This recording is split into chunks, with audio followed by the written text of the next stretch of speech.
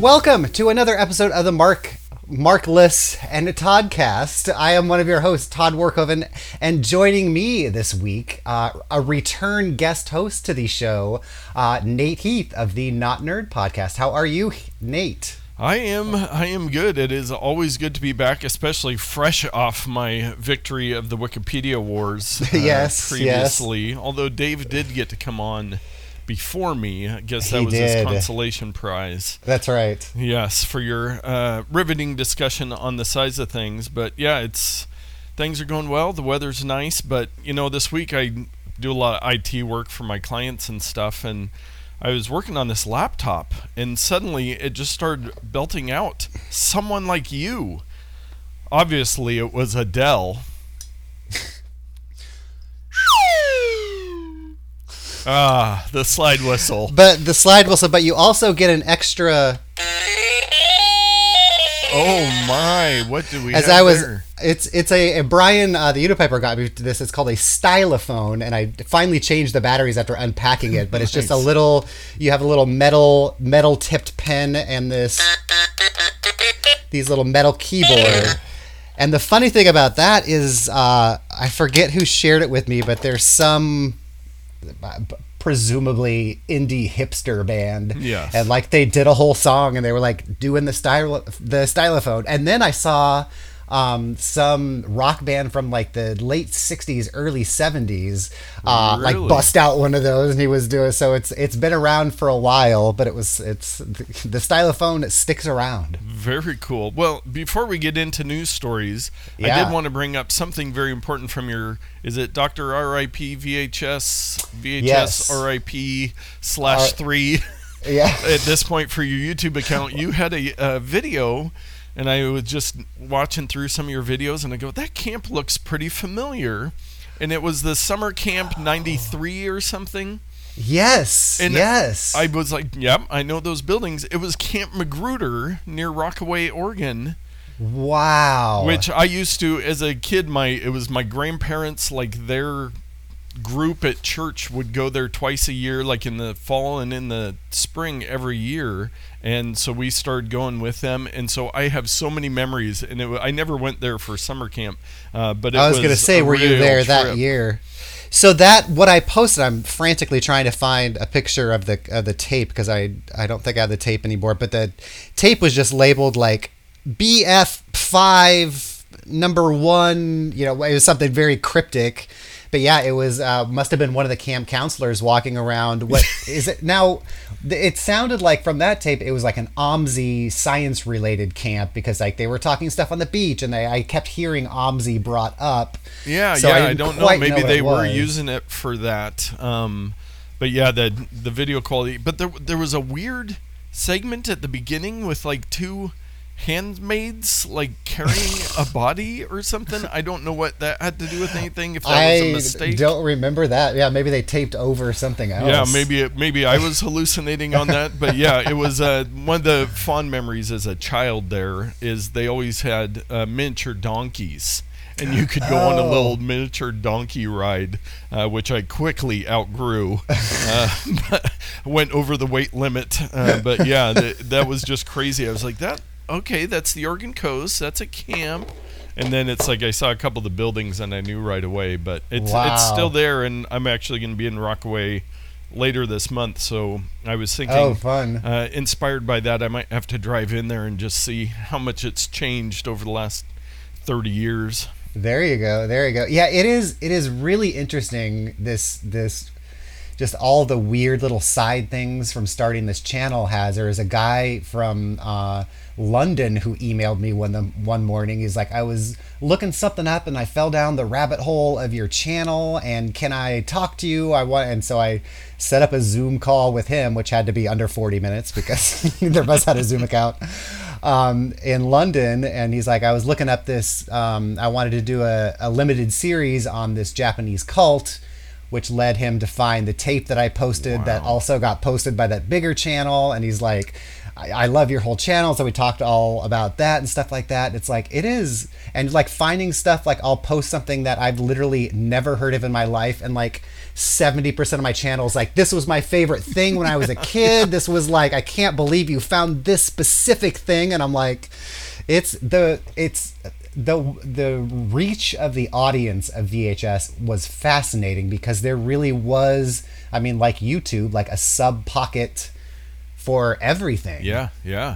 But, and that you're bringing it to the interwebs. I think this internet's going to be a thing. I think the information you were bringing to all these people, but yeah, to find some random tape, and like if some kid that was at that camp who hadn't thought of that, I think it was like 93 or something like that. So yeah, something like that. There's another long time one ago. I haven't posted it yet, but it just said farm tape 93 to 98 or something like that. Yes. And it's this guy who lives, I looked it up because he starts out, he's like, this is the morning of the big quake, and he's walking around, he lives out in the woods somewhere, and he's walking around, and so I was able to figure out, it's like, oh, it was like March 28th, 1993 in this one little town in Oregon that got the big earthquake. It was like a rather large earthquake or whatever. Wow.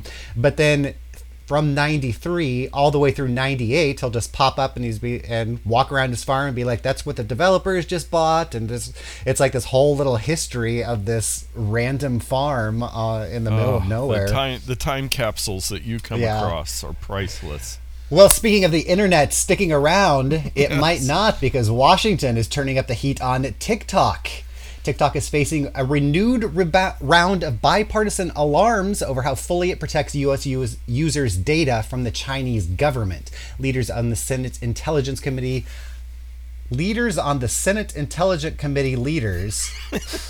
says this article. Leaders on leaders. Yo, dog, I heard you like leaders. The Senate Intelligence Committee Tuesday asked the Federal Trade Commission to investigate concerns that TikTok's data practices and corporate governance pose privacy and security risks for Americans. The letter follows one from Republican FCC Commissioner Brendan Carr last month, asking Apple and Alphabet to remove TikTok from their app stores. 9 Letters last month sent a letter to TikTok, which I'm sure did a lot of good, asking TikTok to stop or something, I guess. Please. So in 2019, TikTok agreed to a $5.7 million settlement with the FTC for collecting children's personal data. Yes. So TikTok still is not a thing that I've fallen down. The closest I get is every night when I watch my meme compilation videos. Nice. They will include, Yes. between that and what Mark sends me, I feel like I have enough TikTok, because I know it's one of those things, like, I know that I'm not too good for it. Like, if I get it, that's all I will be doing. And so it's like a person with addictive personality like me at this point in my life, thankfully, knows enough to be like, I'm going to keep that at bay. Yes. Yeah. I will let other people patrol it. It is wild. And a lot of people will say, oh, I use Instagram and I watch Reels. Instagram is a whole nother level, and I've got an account for Not Nerd that I think I've done like 2 of the worst TikToks ever on, 2 or 3 of them, and little I've dance. Wanted to one start. backup is none backup. Exactly. One backup. And then I've started one for PDX Fast Foodie where I've never posted a video, but that one I really, there has been a couple times where it'll actually give you a warning after a while and say, hey, you know what? Maybe it's time to take a break because you've been scrolling so long. Like, they have that built into it. Wow. But there are some fascinating. I mean, you can, once it starts to figure out your algorithm. For me, it's food and mustaches that show up a lot. But there's so many. Like, there's this one guy, big old beard, and I don't know where he's at, but he puts on a NASA onesie, goes into Walmart, sets up his phone on a shopping cart, starts playing Taylor Swift, gets around, in front of some people, pushes the cart, and then starts dancing, hoping that they'll start dancing with him. And it's like the dumbest thing ever, but every time I'm just like, are they going to dance? Are they going to dance? And there's so much creativity, and it really is. It's amazing. It's amazing software and the stuff that you can do with it. But we've talked on Not Nerd for quite a while that China we forget who China is a lot of times. And there was actually just a story within the last month where, shocker, there was people that weren't supposed to be looking at a lot of data on the TikTok, servers and TikTok accounts and everything. So, but there's also a lot of lobbyists that have an interest in keeping TikTok around. So it'll be interesting to see if they can actually make some progress. It's one of those things where it's like, I really enjoyed TikTok when I do use it, but I also understand that it probably should not exist in its current form in the U.S. Right. I always, and this is a kind of a big question, so I don't know that we want to get into it. But when you hear like data breaches and they have all this data, like I guess, and maybe it doesn't exist yet, and that's why it's scary. But like, what exactly can they do to me with this data? You know what I mean? It's like they can't come to my house and kill me. Like it's not like drinking poison, or it's like, my credit card knows that I was just at 7-Eleven. Like, how is that? Like, what is China going to do about the fact that, like, I go to the bins every day? You're like, I don't understand how it hurts me. I guess. I think the concerning factor is, using that data that they're able to create the algorithm that they control what you see. I think that's the important part. And with other social medias, too, where with TikTok, there's no real transparency into the algorithm. So it's like whatever message China wants to give the United States, they can get a large chunk by just tweaking. I'm still going to see my NASA onesie guy, but then the videos in between, it's like, what do they want to show me? And, it's like... let's take a moment to celebrate our dear leader. Yes. They might not be quite as overt as that yet. But yeah, just like, whatever they want. And, it's come out, I think the big finding from the 2016 election was, Russia and China, they really wanted to divide the U.S. Yeah, and, that's true. So I don't know if you've noticed any division in the United States since 2016. I mean, I think we're as united as ever in being divided. But yeah, so I think it's more of that stuff where it's like, even just the fact of funneling people towards extremism is an advantage to China.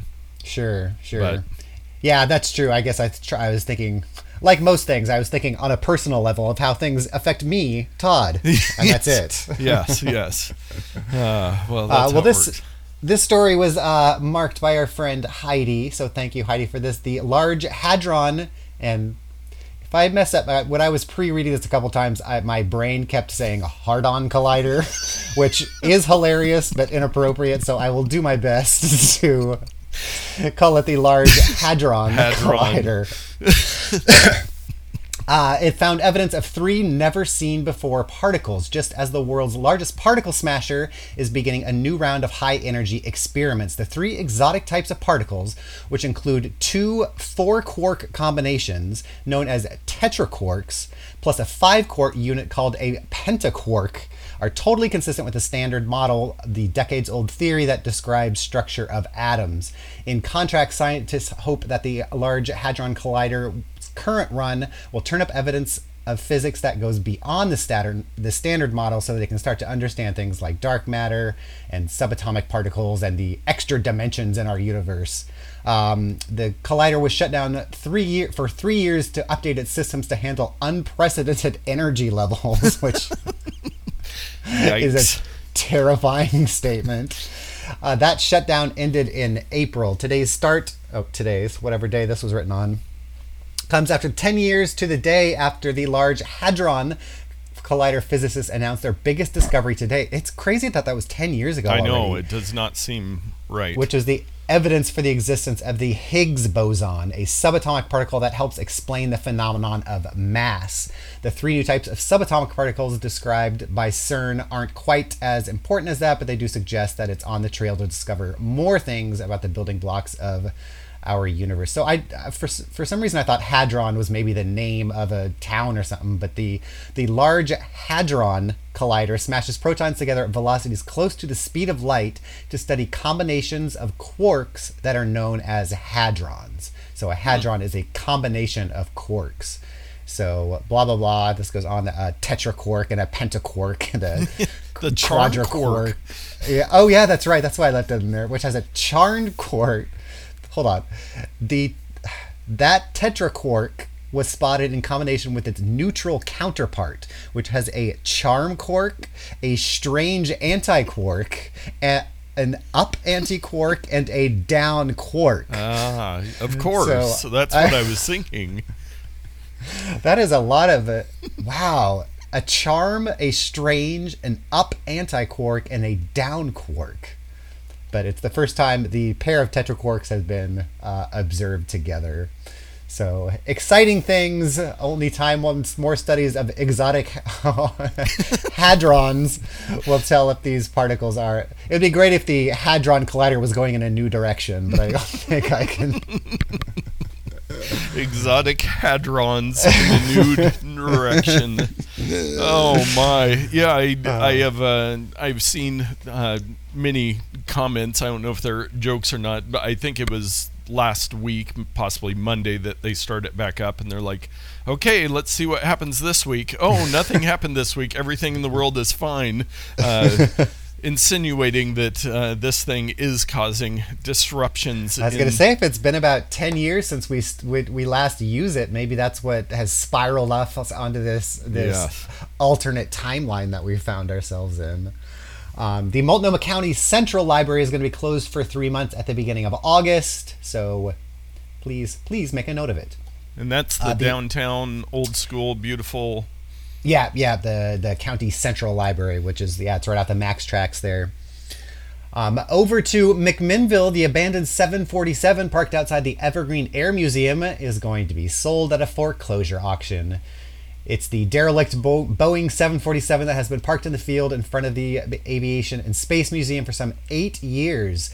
McMinnville Properties, which is a company controlled by wine entrepreneur Bill Stoller, who owns the museum, wants to take control of the plane. The museum has struggled for several years after the aviation company's bankruptcy and Smith's death. One former owner began selling valuable aircraft out of the museum to raise operating capital.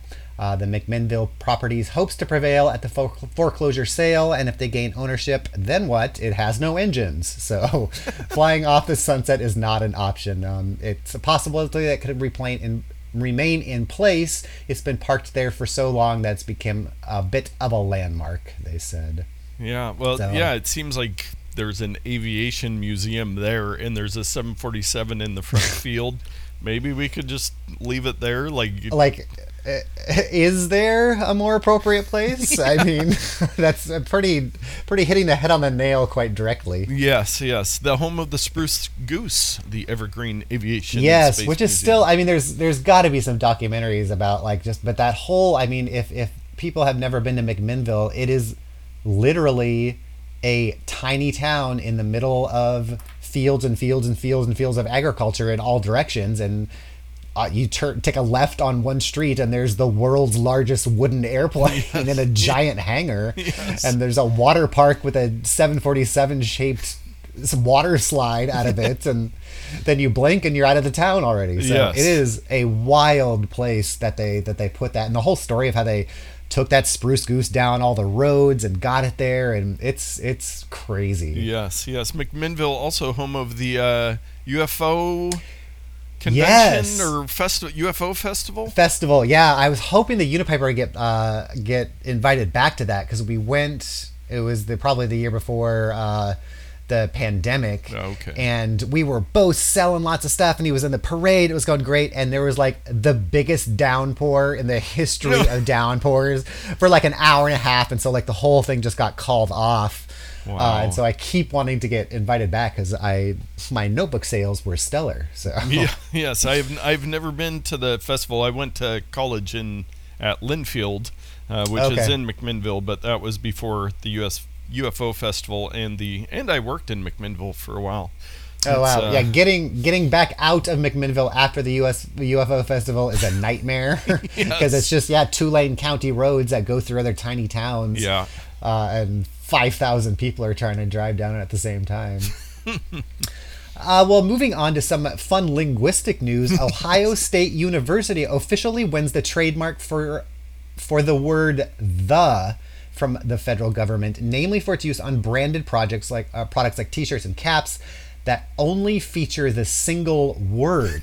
When I pulled this a couple weeks ago, I thought it was like, oh, they wanted to always have the Ohio State University or the Ohio, and I thought, but I guess they're using just the word the. I didn't know they had shortened it that far to the word yeah, the. So or I wonder if they say the or the. Is that a GIF, YIF situation? Yeah, I'm trying to think because where you're hear it is like the introduction when they introduce the players, like in the NFL, and they'll say from the Ohio State University or whatever they say, and I can't remember. I haven't done that recently and don't know if it's the or the. I believe it's the. Now I guess they'll just say, now from the.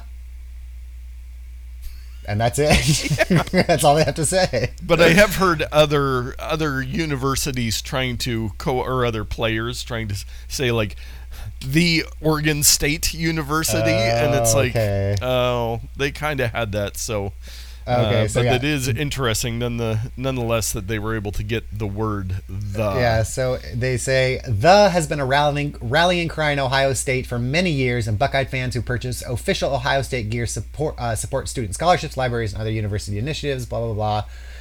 Says this guy trying to funnel attention away from the fact that he's probably the highest paid state employee in that in that state. Exactly. I looked that up with Colin's dad the other day. We were talking about it, and the highest paid state employee in 90% of the states are basketball or football coaches for universities, and then the rest of them are professors or something like that. It's really wild. Yes. So while those three letters may seem smaller let's see if you can say that word. Why don't you pronounce that? Inconsequential. Wow, nice. To outsiders, they said the contributes to about $12.5 million in annual million with an M in annual sales, and much more in emotional capital to the Buckeye students. The emotional appeal always wins. Oh yes, we're so attached to the word the. OSU has been pursuing this trademark since 2019 after fashion retailer Marc Jacobs filed an application for the word. Man, this is a hot property. Last year, the company at OSU reached a deal that allows both parties to use the in branding. So crazy. I mean, talk about just the ultimate form of capitalism. Oh, yes. You know that word that's like in 90% of sentences? Can we trademark that? The first word ever invented. Yeah. All right. Well, a piece missing of the 1693 ship that inspired Goonies was identified in Oregon off the Astoria coast. According to the Astorian, a local fisherman found pieces of the long-lost ship in 2019, but it wasn't until recently that the samples of what he found were tested and dated. Experts believe that pieces may have come from the wreck of the Spanish galleon Santo Cristo de Burgos, which was the inspiration behind the cult classic The Goonies. Okay, I guess a loose definition of the word cult classic, but all right. Mainstream classic? Fox affiliate KPTV reported the ship was carrying silk and beeswax from the Philippines to Mexico when it disappeared. From the Philippines to Mexico. How in the world did it get way up? I guess it really washed off course then? Yeah. Archaeologists believe that due to the size and type of wood they found, they're pretty sure it belonged to that ship. So, interesting. How do you know that? It's like, this wood was from around that time. It must have been this ship. Therefore, it was carrying silk and beeswax. Yes. I guess you could find some remnants of silk and beeswax. Well, earlier we were talking about how no one agrees on anything, but we found an article that apparently I think all people are agreeing on, and that is Michigan officially becomes the 14th state to mandate personal finance education before high school graduation. On Thursday, Governor Gretchen Whitmer signed a bill mandating personal finance classes. The legislation previously passed the state's House of Representatives with bipartisan support. As a mom, okay, can I just tell everyone something here as a childless person? At the risk of sounding callous, there's nothing more irritating than someone starts a sentence with "as a mom," Yes. because that usually doesn't end up well. Anyway, but as a mom, I want every kid who graduates in Michigan to enter a world with a diverse set of skills and knowledge that must include financial literacy. The legislation requires that all students must take a half-credit course in personal finance before they graduate. The course can count as math, arts, language, or language other than English requirement at the discretion of the local school boards. I'm imagining, I know that sounds insane, but I'm imagining like if you are a credit short somewhere, like because I got screwed over where it's like, well, this counts as an English, but I already have too much English, so they're trying to be like, this can be a fit Finance into your schedule is anywhere. a language other than English. Well, as a person who is not very good at math, I would agree with that statement. The law will go into effect starting in 8th grade. So the 14 states I found a fascinating mix of states. Alabama, Arizona, Georgia, Idaho, Iowa, Kentucky, Michigan, Mississippi, Missouri, New Hampshire, New Jersey, New York, North Carolina, North Dakota, Ohio, South Carolina, Tennessee, Texas, Utah, and Virginia. Wow. So that is like the most bipartisan group of states I think you can get, which is just fascinating to me. So yeah, I'm hoping that continues to roll out. I've been thinking so much lately, like having that stoner thought of like literally everything we do in society is just made up. Like we don't, like, other than we need to food and shelter, like all of this is just made up. We can do whatever we want. Like our education system is brand new. Like it's less than a century old of us trying to teach students at a level at that. Yeah. And so it's like, well, of course we're going to get it wrong the first time. Why are we saying let's do it the old way? Can't change. Americans are idiots. It's like it's so funny to hear everyone, all the people who are anti Common Core this just because of how it's portrayed in the media. And I'm like, America is terrible at math. Why are we trying to say let's keep learning it that way? Like you don't know enough to teach your kid about it. And this way, blah, blah, blah, but it just makes me laugh. Like so, calculus. What percentage of high schoolers will need calculus in their adult lives versus basic knowledge on finance? Can we run some numbers on that? And I remember in high school, in the lovely Benson Polytechnic High School in Portland Public Schools, and I think maybe in middle school, I remember there was like some local banker would come in like once a week to health class or whatever class it was, and like we'd have the little fake checkbook, and write checks and do some of this stuff. And most people say I didn't learn anything about finance in high school, and it's like, well, maybe you did, maybe you just weren't fully attentive in high school. Yeah. So it is kind of like this toss up. It's like what high schooler really cares about finances, and then as soon as they walk onto a college campus, it's, hey, here's credit cards for free, go spend money. But I fully agree. I think this is, I mean, how it's not just baked in to so many aspects. Like every class could have an aspect of financial literacy built into it. Absolutely. Yeah, so let's see. I was going to say something else, and now I have forgotten. So let's go to the Multnomah Safe Rest Village is now open in Southwest Portland. The Safe Rest Villages are touted as spaces where they put extra commas in the middle of a sentence. Portland's Safe Rest Villages are touted as spaces where people experiencing houselessness can live until they get back on their feet. Each of them will have a different operator. This one that's opening is operated by All Good Northwest. The program is funded by a federal agent, the American Rescue Plan Act, with multiple other SRVs planning to open this year. So the future locations for these include Menlo Park, Northeast Sunderland, Northwest Nato, Peninsula Crossing, and Southeast Reedway. The next location to start construction will be Menlo Park. So it'll be interesting. Like as we said, everything we're doing is made up in this society. Yeah. So hopefully this can solve some sort of problem or lead us to another solution or do something to help us solve some of these problems. Yeah, so. And I think this one's actually at the site of the old armory on Multnomah Boulevard. Oh, okay. That I believe has been abandoned for decades. And Okay. it's kind of a prime real estate there. And outside of Portland, out in Hillsborough, I think I saw a story yesterday. They were talking about how they built something similar, not part of this specific program, but they put 6-foot privacy fences, both for the people inside and for the neighbors around them, to kind of give a little separation, because I think it was an open area. But this one Multnomah Village, it's there's not a whole lot right there besides the busy road, so hopefully that isn't an issue. But yeah, it's let's give it a try, huh? Yeah. Less tents on the street. Is that a partisan thing to say? Well, this is the most non-partisan tech podcast on the internet, as you know, Nate. Yes. As we tried to do on Not Nerd, but yeah, I spend time when I'm DJing on the weekends in downtown Portland, driving through Portland at about 10 o'clock and then at about 2:30, so I get to see just some of the, I've been seeing a lot more rats lately down there. Interesting. And very unhealthy looking rats, just kind of rummaging around everywhere. So it's like, can we kind of try to maybe not have the plague again? Set out some traps. Yes.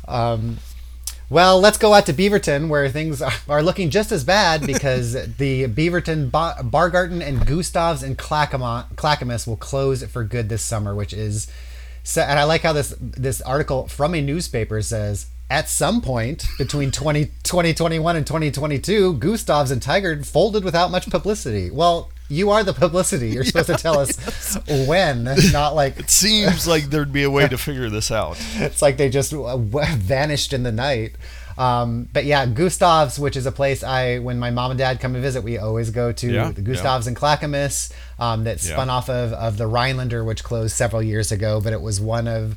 Gustav's, when they spun off into their own locations, was an advertising client that me and Mark and our friend Heidi and our other friend Rebecca, we had at the agency that we worked at. So we got to do their branding from scratch and do all this stuff, and it was so fun, and that place was really great. So it's a bummer it closed. One of my favorite headlines. I did a bunch of favorite headlines because they allowed us to be a little bit more creative, and so we did the theater slides that you show, like the ads before movies or whatever. They'll just flip through, and one of those headlines was our food sticks to your ribs like your shoes are sticking to the floor.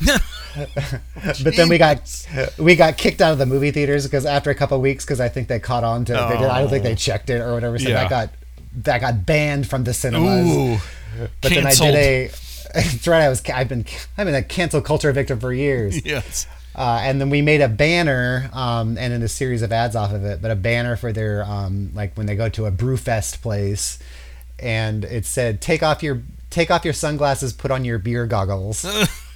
Nice. So those are two of my favorite headlines from days of future past or whatever. Yes, and I grew up in Northeast Portland, not too far from the Rhinelander. Oh, right. So I have some fond memories, one of which, as oft mentioned on the Not Nerd podcast, I lettered in math in high school and received my letter at the math team appreciation party at the Rhinelander. That's where we did our dinner. Did you guys call yourselves mathletes?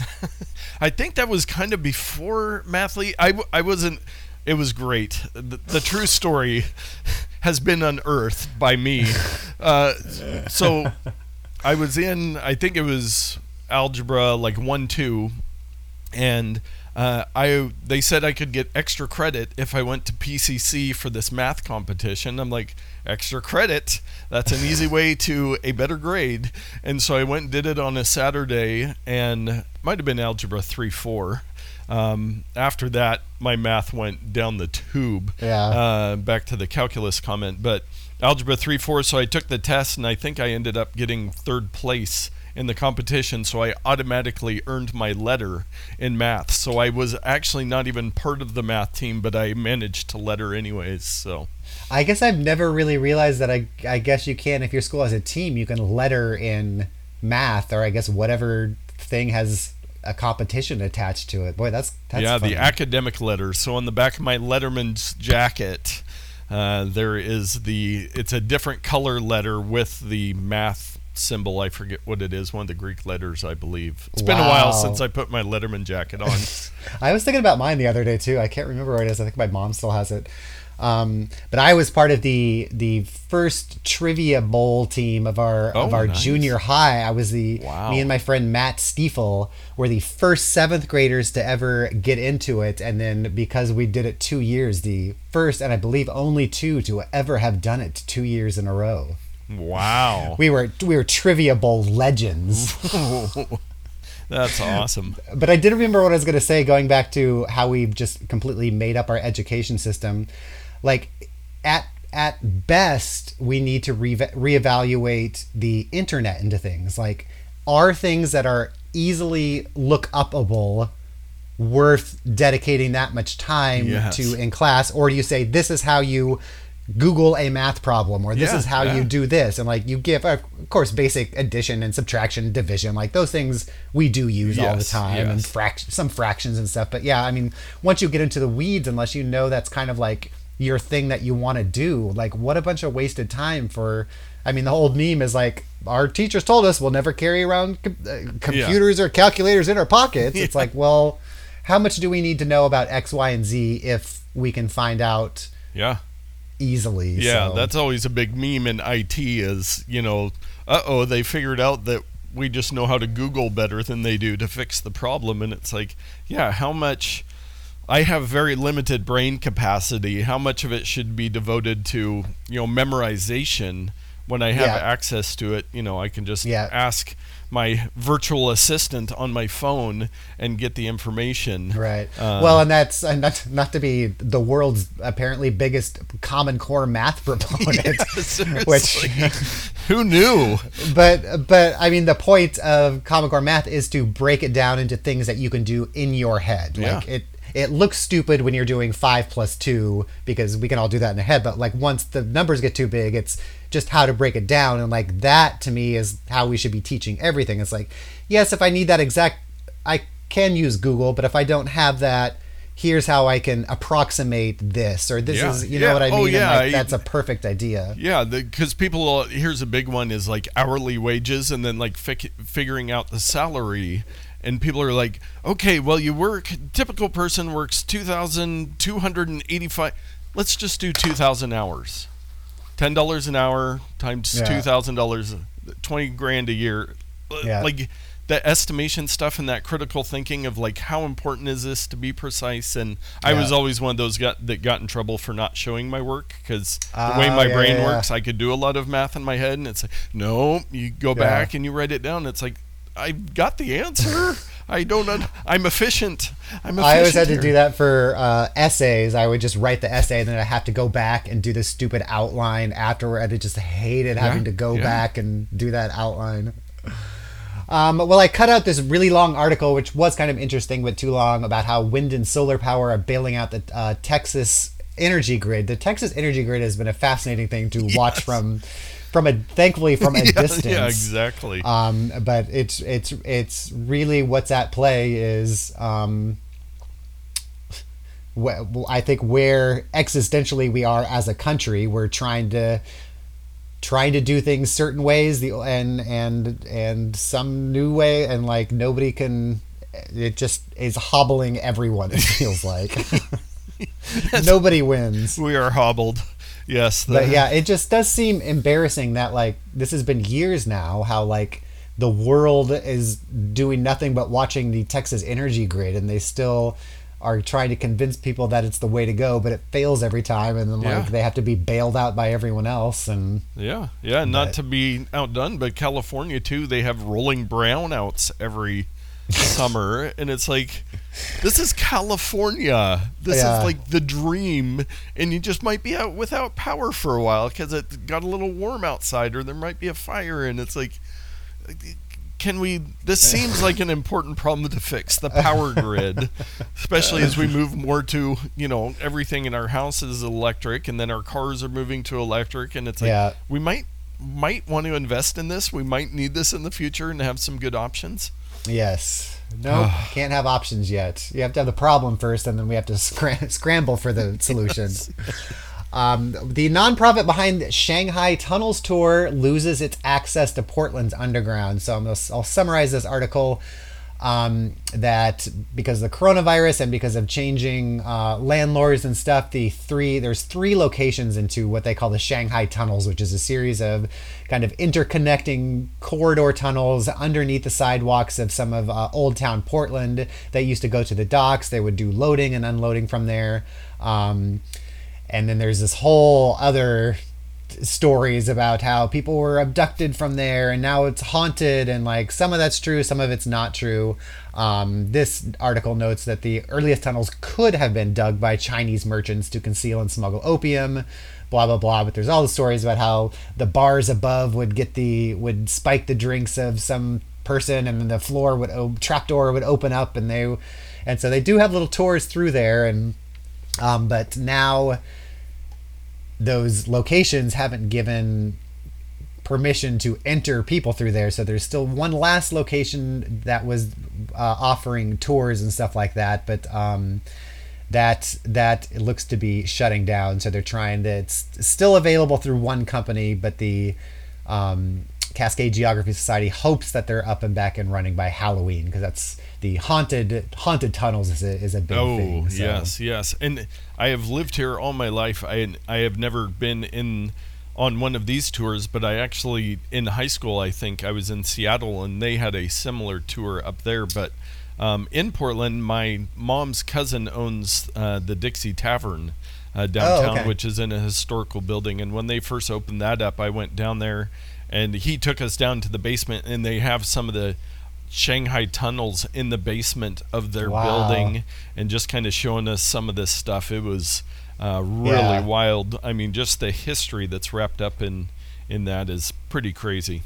Yeah, and I can't remember, I imagine did it with Mark and Nick way back when, but did take a tour, and that was one of the Halloween, if we all stay silent, perhaps we will hear their screams to this day. And I'm like, all right, well, okay. But yeah, you did see like the trapdoors, and they had some cages and stuff that is part of that, is that they absolutely would kind of kidnap people there. But I think the stories have become bigger over the years and kind of have outsized the real facts. But you spoke of the Black Death earlier, and now the mystery has been solved 675 years later. So we managed to actually put to rest all those century-old controversies about the origins of the Black Death, says Philip Slavin, a historian in the journal Nature. The Black Death was the initial wave of a nearly 500-year pandemic. Ooh. So in just 8 years, from 1346 to 1353, it killed up to 60% of the population of Europe, Middle East, and Africa. They extracted DNA from the teeth of 7 people buried at the site that they found, which was kind of noted for burying people who died of that. Because teeth complain, I'd never thought of this, and it is freaky to me, because teeth contain many blood vessels. Like, I guess they're all packed in that core, though, because like if you chip a tooth, you don't bleed. You're making my teeth hurt. This is weird. Well, thinking about all those blood vessels, they give researchers high chances, because I imagine, like when you see the root canal, you see them, they hollow at that middle. So I guess it makes sense if that's covered in enamel, those blood vessels have a higher chance of surviving all of these years of preservation. So they have a high chance of detecting bloodborne pathogens that may have caused the death. Once extracted and sequenced, the DNA is compared to a database of thousands of microbial genes. One of the hits that we were able to get was a hit for Yersinia pestis, more commonly known as a plague. So the mystery of the Black Plague is solved. It was the plague all along. Should have known. So I think more accurately, they're trying to figure out when what they're calling the Big Bang event started. And the Big Bang is when that existing things, which is carried by fleas and rodents, suddenly diversified and was able to travel to humans. So they thought it might have happened as early as the 10th century, but hasn't been able to pinpoint a date. this site, this burial site, it predated that diversification. All the rodents living in the region now are also found to be carrying that same strain, helping the team conclude the Big Bang must have happened somewhere in the area in a short window before the Black Death. Blah, blah, blah. The study has shown how robust microbial ancient DNA recovery could help reveal evidence to solve long-lasting debates. Like how the plague started with the plague. Wow. Stop the presses! Get them more funding. All right, we have one last story, and it is a feel-good story about nature healing because a T-Rex record filled Pioneer Courthouse Square. You might have seen the pictures of 380 people showing up to the Dino Dance Party at Pioneer Courthouse Square, all wearing those inflatable T-Rex costumes, trying to break the record. The previous record was 252 people, according to Guinness World Records. So I believe that they were able to do it, but it's just hilarious. There's one picture, and it's just like Pioneer Square, and it's just 380 people all wearing the identical costume, facing the identical way. It's so funny. So very Portland, very good Portland to do something like that. Yeah, I saw, I think some friend on some social media posting that they were there with their kid to participate. So that's yeah, I thought it was crazy because I asked Brian, the Unipiper, about it. I'm like, oh, did you know about it? And he's like, I didn't know about it either. So somehow both of us missed it and just saw all the pictures afterwards. So that is crazy. They advertise it on TikTok. Yes, yeah. You're missing out. Well, all right, that is all the news I have, so I'm excited because I don't know what you are going to talk to me, teach me about today, which is very exciting. Perfect. Well, this is something that I came across several years ago, and I think I made it a pick of the week on the Not Nerd podcast because it's just fascinating. So, and it works so well, both with the world of science and with technology and how it all works together. But there's the phrase moral panic. And so, according to my face just lit up because I love nothing more than talking about moral panic. Especially, I mean, we just had Rick Emerson on to talk about Go Ask Alice, so I'm very much in that headspace right now. That might have been what kind of cued me in my brain as I was thinking about what I wanted to talk about. But according to simplypsychology.org, the moral panic is defined as a public mass movement based on false or exaggerated perceptions or information that exceeds the actual threat society is facing. Moral panic is a widespread fear and often an irrational threat to society's values, interests, and safety. Typically, a moral panic is most likely perpetrated by the news media, most times engaged by politicians, and can result in increased social control. Back to the TikTok algorithm and other things. But I think, a lot of times you think about the 80s, and I know you've discussed before, like the videos about, for Christians that rock and roll was the devil's music and AC/DC backward and, all of that kind of stuff. But I think it really has become pervasive because it's very persuasive method of trying to get something across because you're appealing to morals and you're saying this is extreme. And we see it all the time with the tech podcast I listen to. One of the hosts is a journalism professor, and they'll be talking about some story about TikTok's coming from you or something, and he'll be like, okay, moral panic, let's take a real look at this, and we just see so much of it. But there is a website called the Pessimist Archive, and it can be found at the domain of pessimistsarchive.org. And what they do is they go back in time to find headlines of moral panic to kind of put into perspective how this has been around forever. So one of the ones that I thought was pretty ironic is from June 30th, 1917, and the headline is "Flatten the Curve." And it says, look at the line. It shows graphically how the telephone is used from hour to hour in the District of Columbia. The high points you will observe are between 9 and 11 in the morning and 2 and 4 in the afternoon. Our problem is to handle the traffic during these busy hours. So it's flatten the curve, which we seem to have heard recently. Wow. It was, these back in the day with the telephone. But this site, they have, you can just click on anything, so you can go into a quick rabbit hole, like 1858, the telegraph. How will its use add to the happiness of mankind? Has the land telegraph done any good? Has it banished any evil, mitigated any sorrow? Is it any consequence that you of New York should know on Tuesday rather than on Wednesday that Jones smashed the nose of Thompson in Congress on Monday? Upon the whole, is it any more money gained or lost by the cotton speculators of New York and New Orleans because they know the variations of both markets in 5 minutes? Rather than 5 days before their operations take effect? Wouldn't this man be shocked at how all those answers are yes, and how wrong he was? Yeah. Yeah. So wow. I don't know. I see the date. It says Friday, January 12. But then, I had this weird. Here's a weird thing. I just am realizing it says Friday, January 12, 1 through 6. I was like, that's weird, but that must be 1996 because I have a weird thing in my Firefox. How every time there's a 9, it just shows up as a line. Oh. And I couldn't figure out for the longest time because on the Drudge, and it's only in plain text. And so really? I was only getting it on the Drudge report.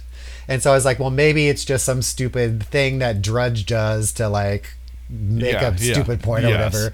But then I was on another site so from 1996, executives getting out from Apple Computer. So and things they will live to regret. Exactly. A robot is going to forecast the election in 1952. Wow. Yes. So are there specific, because it seems to be if there's a psychological definition for it already, are there a specific set of criteria that something has to fill in order it to be considered a moral panic, or is that just kind of an overarching word to kind of warn against or point out that behavior? Yeah, I have not seen that there's a specific definition of it to see, and I think it is, much like everything else, a loose definition. And on the About page of their website, they do say, Pessimist Archive is a project to educate people and archive the history of technophobia and moral panics. We believe the best antidote to fear of the new is looking back at fear of the old. Only by looking back at fears of old things when they were new can we have rational, constructive debates about emerging technologies today that avoids the pitfalls of moral panic and incumbent protectionism. So, wow. Yeah, so they've got a podcast, which I've never listened to. I follow them on Twitter. They do a lot of stuff. And see if you can tell when this headline came from. Ooh, this is a fun game. Anti-vaccinationist dies. Submits to inoculation only after blank had attacked him. I'll leave out so I don't give any giveaways. So what year do you think this might have been? I'll guess 1924. Not too bad. 1904, and it was the smallpox. Okay. So someone attacked some guy. Yes, he was. It's hard to read some of these articles. Some of them they do the plain text, but as you can imagine, newspapers from 1904 not been preserved perfectly, especially about anti-vaccinationists dying. Okay, well let's continue that. Or did you have more? No, go ahead. We can continue that game. So, what year do you think this is from? And I'll say Al Gore is the subject. So he's been in politics for 50 years. 50 years. So, Al Gore has told computer and telecommunication executives that the details of the government's plan to guarantee that security agencies can intercept and decode messages sent over computer and telephone lines are not, quote, set in concrete. Phew.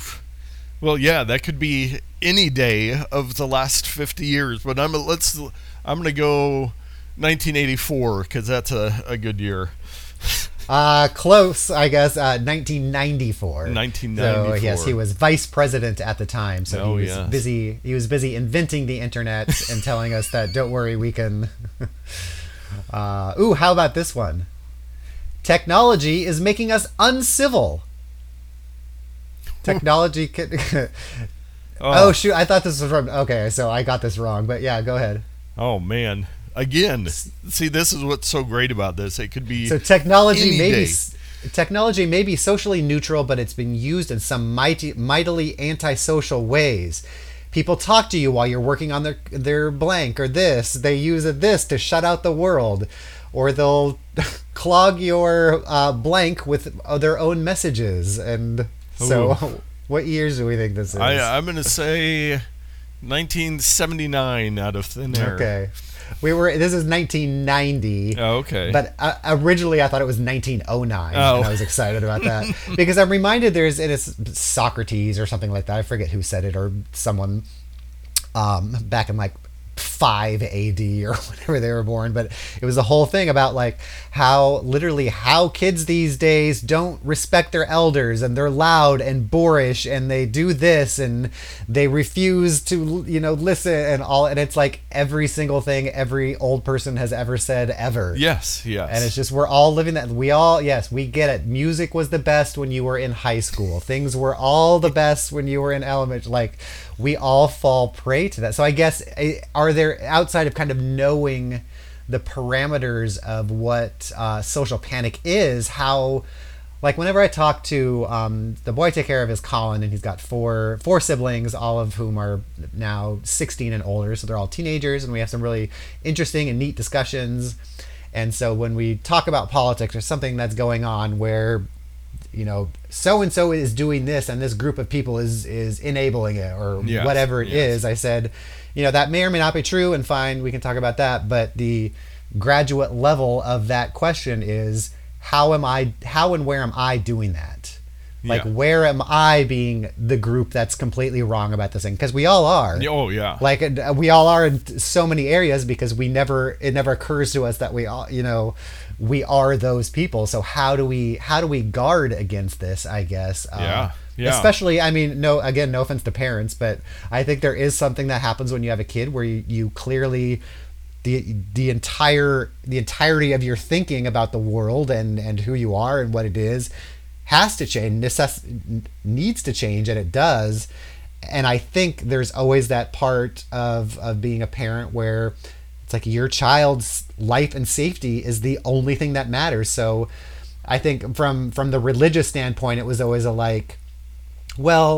Ouija boards open you up to and all of this, and I'm better off believing that, so that it does, because if there's a chance that the Ouija board is made by Parker Brothers as a magical portal into the demon dimension, and I'm wrong about that, then my child is possessed by the devil. So I may as well believe these moral panics, because safety is more important than perhaps thinking things through. Yes, and I think it kind of relates to a saying that I have said for quite a while, that hyperbole looks good on no one, because it's yes, you are exaggerating a circumstance to make your point, and it's I mean, it goes back to what we were talking about with the education system and finances and everything. It's like critical thinking. Like, okay, I heard this story.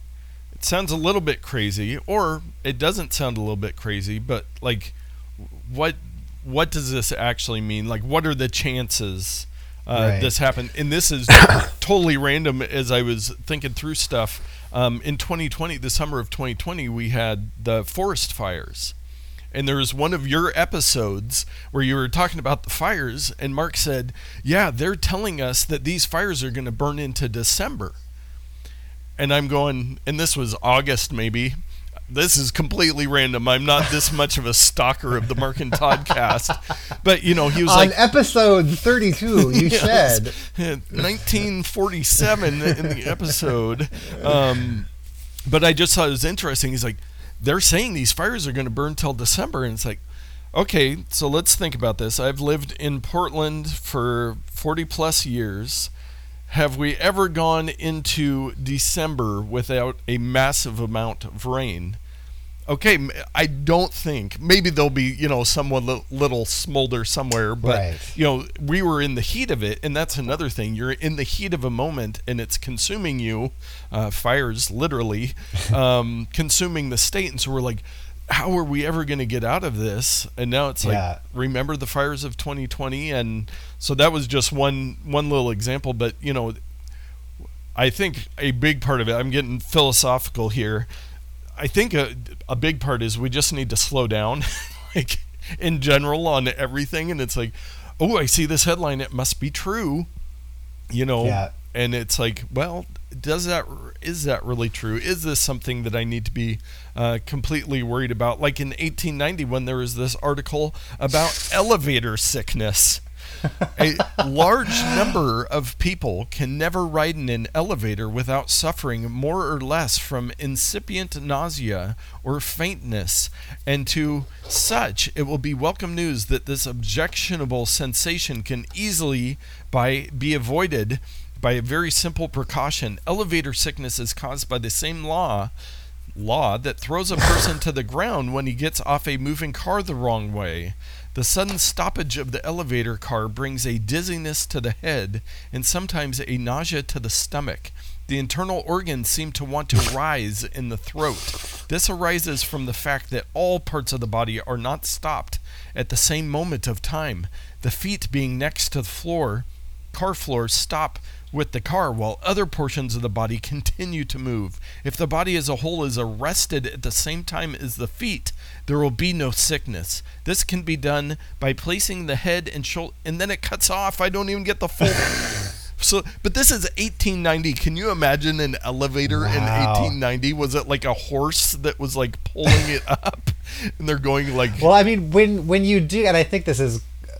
Even when you see like the glass elevators and stuff like that, and you see all the mechanisms, it kind of startles you where you're like, oh, we're just being held up by ropes. Like it's not magic. But I can't remember where I saw that, where I read this or heard this. So with a grain of salt before you morally panic about how I'm lying. But how they, for the longest time, they had elevator operators for the specific purpose of showing people that it was safe. There's someone that has been sitting there all day riding up and down. Oh, it is safe for everyone to go on. So it's not like, I mean, you don't need someone to press a button for you. No, yeah. And so it was all the illusion, or not the illusion, but to show that you can survive doing that. And they've got similar stuff on there. I did find the rest of the article. Sorry, everybody. Real-time follow-up. You put your head and shoulders against the car frame. If this practice is carefully adopted, the swiftest elevators can be ascended and descended with impunity. And they actually have the Pessimist Archive tries to link to the original article, so like newspapers.com, where it's like microfiche. You've got the full newspaper that you can go back and read, which is also that was from the Pittsburgh Dispatch. Well, here's one about cabinet members who fear suffragettes. Yes. So, the long list from 1912 of people, men in power being terrified of women. So, yeah, this kind of a fun, like a roulette game too, of like guess where it was from and all that. Wow, that is really, really neat. The Pessimist Archive. Interesting. Yeah, so they cover a lot of the big topics, and then like through their Twitter, you'll find all kinds of other stuff. You can keep going forever on there. All right, well, what year were bicycles blamed for youth insanity? Bicycles are being blamed by relatives for the mental condition of Roy Purchase, who has been committed to the Traverse City State Hospital. Purchase had a mania for bicycles and frequently raced automobiles with them. He recently traveled over the country by day after day on his bicycle. So he rode his bicycle a lot, and said they put him in an insane asylum. Oh my! This is so telling of Portland and its bicycle love of bicycles. No, but I'm gonna say, man, like 18. Let's go 1884. Wow, 1990 or I'm sorry, 1990 no, 1924. 1924. Wow. So Yeah, so you'd almost hope that one was older because it's like, yeah. what were we thinking? Although I think technically they are only blaming this specific youth's insanity. It is not the collective youth. So, but still, that is a hilarious airplane craze sweeps nation. Yeah. I can't imagine them trying to, like, if we just invented electricity and air travel, like, we would never get it off the ground, so to speak. Like, nobody would ever. It's amazing. Like, well, and speaking of moral panic, like all of the ads that showing the dangers of electricity, like, all, like, people really didn't want.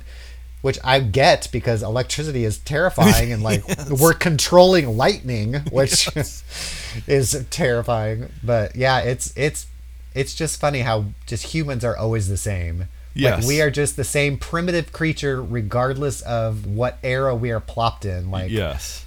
Plopped in caveman times, we will all act like cavemen because that's all we are. That's all we are as cavemen. But yeah, it's we have a fear of change and we have a fear of the unknown, and so we make up these things that often probably will not come true. And the Pessimist Archive is a good way to take a look at that and try to put things in perspective a little bit. That's really, really fun. Well, thank you for sharing that with me. That was fantastic. And people can hear more of you over at the Not Nerd Podcast. Dave, what is the Not Nerd Podcast? Not Nerd Podcast. Yeah, Dave and I get together every week and look at the week's news stories, and we try to. Our biggest problem is we are the tech podcast for people that aren't looking for a tech podcast. Yes. Much like how we are a science podcast for people who are not looking for a science podcast. Yes. When they talk about the riches are in the niches, but we're trying to look at the technology stuff that people actually care about, and tips and picks, stuff that we're using, stuff that we've learned, because we both love technology a lot and are trying to figure out how to make it work better for us instead of having moral panic over it. So yeah, we half an hour to an hour every week of just talking through technology and what's going on and trying to have a good time while doing it. Yeah.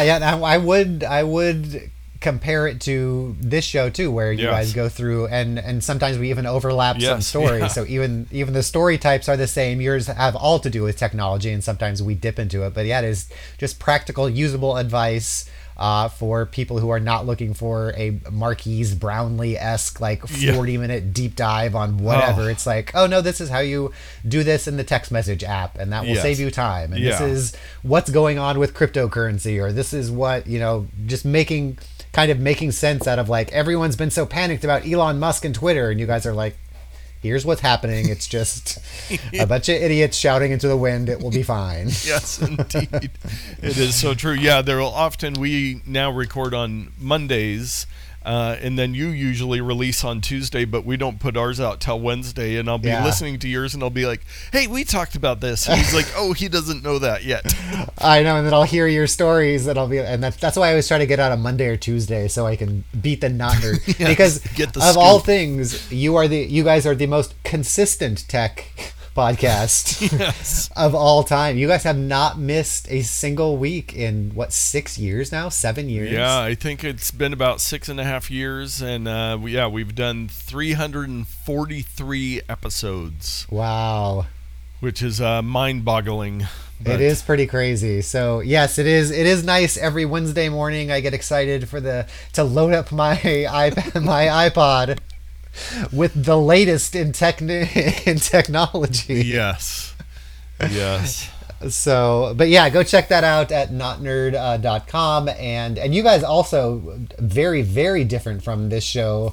Not only do you guys do corrections when the next show when you have gotten something wrong, but you take really, really great show notes too. And there's been a couple times because I usually listen in the car, and so if something's on, then I'm like, oh shoot, I meant to write that down, like the AI painting thing. Oh yes, this week with that. AI on. crayon. Yes, yeah. So yeah, and you guys always have that marked out by timestamps and what it is, and you guys are on YouTube too. So if you guys like to, like when I cook, I realize now that when I cook, I always like to have something on, but sometimes my iPod Shuffle and wired headphones gets in the way of my cooking fried chicken. So I'll just put YouTube on, but it's nice to be able to just listen to something and not have to super focus on a visual of some sort. So you guys are on YouTube as well. Yep. Yeah, you can find us most places, and we have a good time doing it, and you and a couple other devoted fans and guests and everything that interact with us and come to us with questions, because again, it's one of those things that we know so much and we're so ingrained that we forget that other people don't know things.